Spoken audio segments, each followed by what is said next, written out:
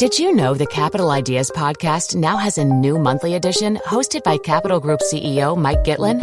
Through the words and experiences of investment professionals, you'll discover who was their best mentor, what's a mistake they made that changed their approach, and how do they find their next great idea. Subscribe wherever you get your podcasts. Published by American Funds Distributors, Inc.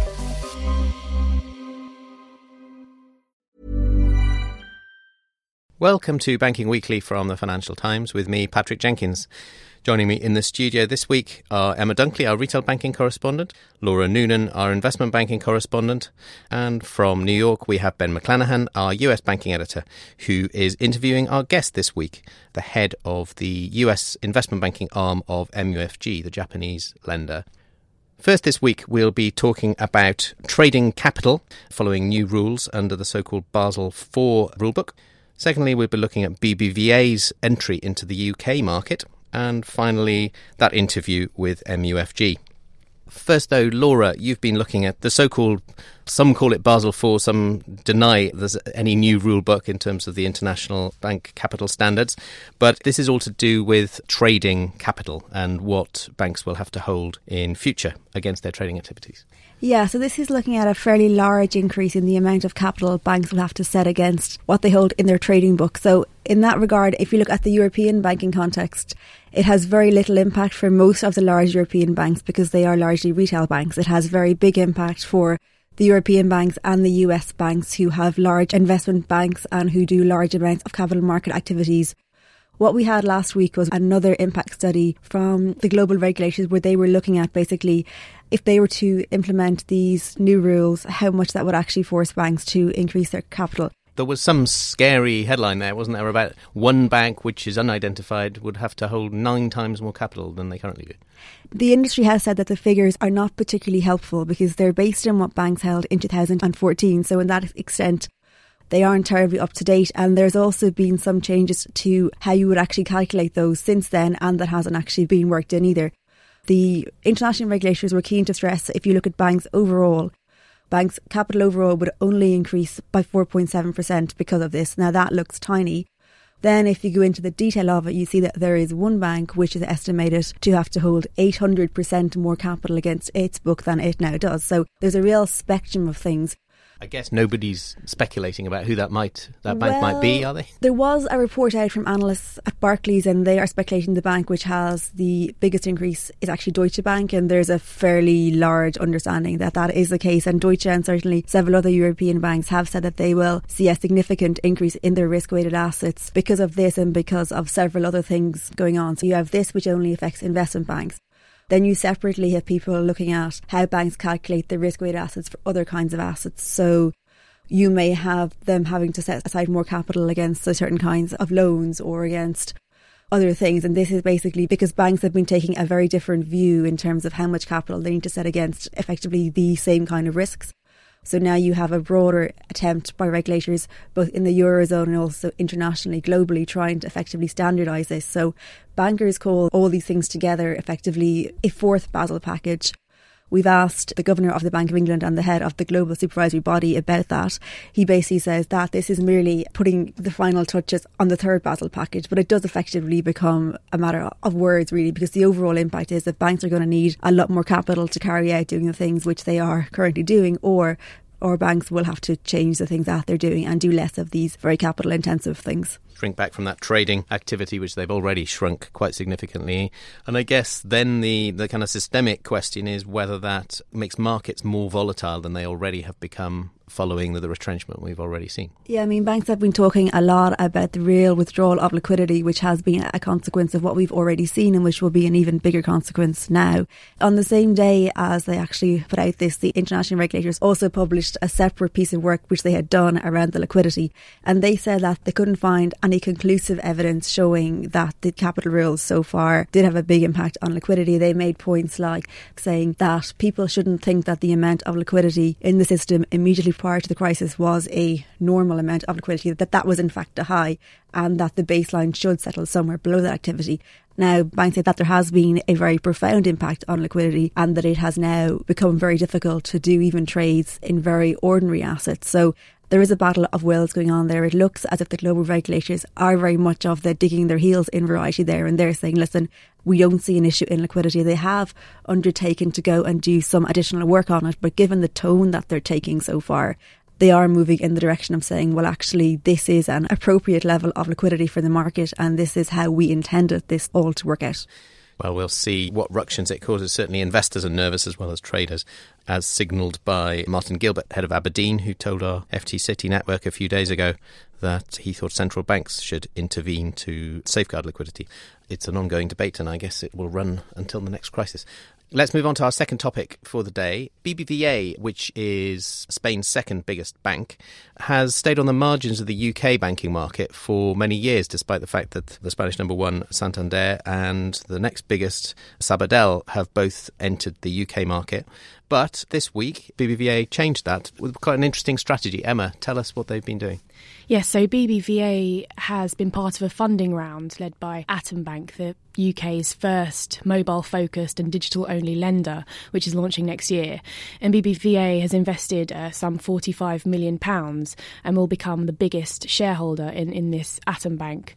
And as a result, this marks BBVA's first foray into the UK retail banking market. But unlike some of its predecessors, so Sabadell, which acquired TSB, the challenger bank, earlier this year, and Santander, which launched into the UK a few years ago and bought up various other banks through a range of acquisitions, BBVA is focusing purely on digital, and this is a massive part of its expansion strategy. So other markets it's pushed into, so for example the US and Turkey, it's snapped up or bought stakes in digital-only lenders such as Simple in America and Guarantee Bank in Turkey. And this has really provided a way for it to gain a foothold in these countries and to then expand.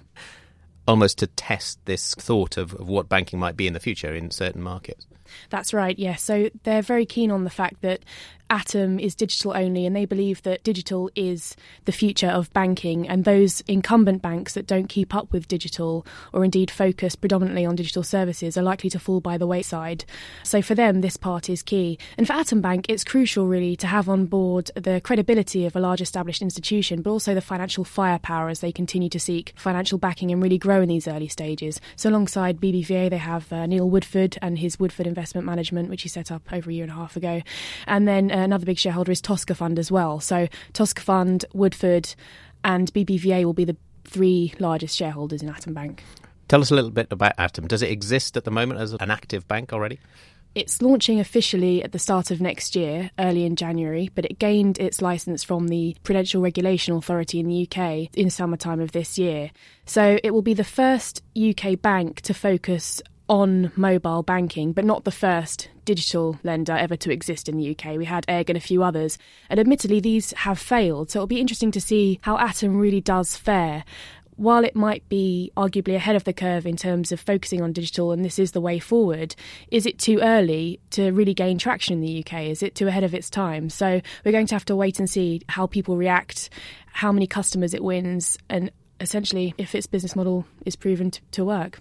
Yeah, it's an interesting case study, isn't it? Because I remember the head of BBVA not so long ago, probably, 3 or 4 years ago, was very keen on entering into the UK market with a big acquisition potentially. I mean, there's chatter about whether they could buy Lloyds Bank just after it had been nationalised. But this is a very different strategy and certainly bolder, if obviously very much smaller. Let's move on to our final topic for the day. Ben McClanahan in the US has been interviewing the head of the US investment banking arm of MUFG, the Japanese lender. This is Jos Vorso, who has been looking at how that operation in the US can expand in the future. Japan's mega banks are increasingly turning to the US to boost profits as lending margins at home vanish. It's very clear that the US is a big focus. Why now? Is it a good time to perhaps take advantage of the strategic upheavals at some of the big European banks in particular? Absolutely, Ben. So post-Lehman, if we take the current most recent period, obviously there was massive disrupted market. Europeans had gone home, at least temporarily. The Americans were cleaning up balance sheets. We had a chance because we had a very simple business model coming in and coming out. So we had very few issues. We had capital, we had liquidity, we had a great basis, footprint and platform. And this was our time to basically scale that and take share from others. So we went on a bit of a hiring spree from European banks, from distracted Americans, augmenting a great existing staff with the newcomers, and came out of that Lehman era really climbing league tables across both franchises of industry verticals, building out our product capabilities, and essentially doubling our corporate investment banking franchise over that period. Mm-hmm. There's still this disruption in the market, Ben. It's less so, but we believe we can still continue to take share with our model and our way of doing business. And the stated ambition is to be a top 10 bank in the US in 10 years. By what measure, and how will you get there? So when we talk about top 10, typically the measure is operating income, and it's also a returns-based measure. But for us, it really is about continuing the growth path we've been on.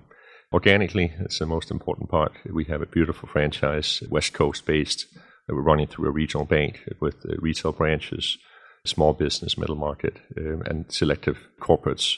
And we have our corporate investment bank. And the idea is to grow all of it and scale the franchise organic as fast as we can with the momentum we currently have.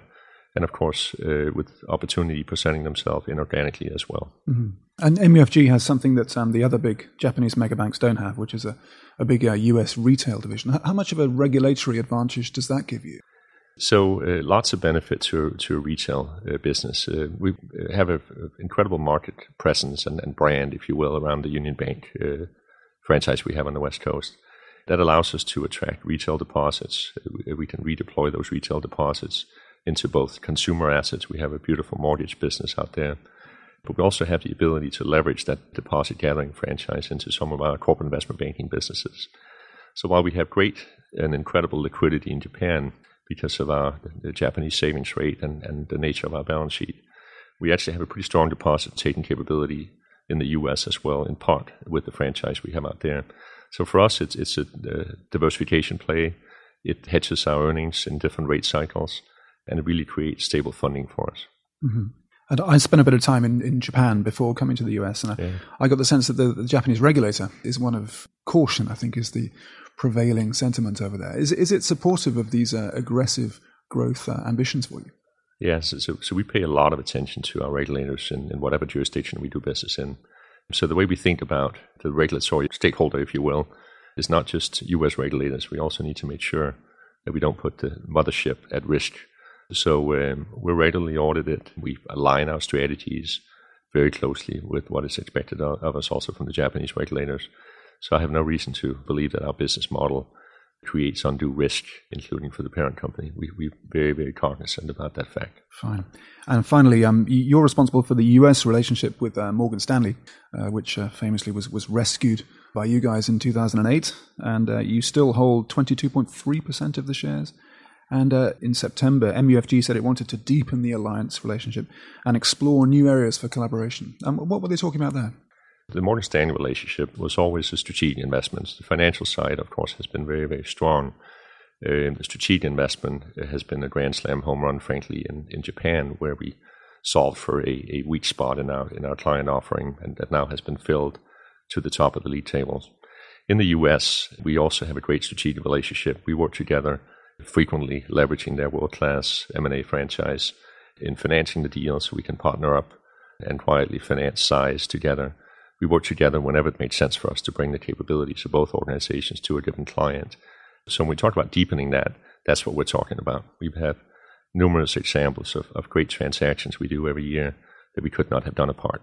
Mm-hmm. And as you do grow, is there a sense that there's going to come a point where you start treading on each other's toes?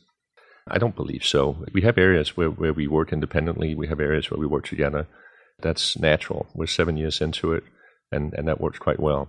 So I don't see that as being a conflict. Well, thank you very much for joining me, Jos. Thanks for having me, Ben. That's it for this week. All that's left for me to do is to thank Laura and Emma here in the studio, Ben in New York, and also his guest from MUFG. Remember, you can keep up to date with all of the latest banking stories at ft.com/banking. Banking Weekly was produced by Fiona Simon. Did you know the Capital Ideas podcast now has a new monthly edition hosted by Capital Group CEO Mike Gitlin?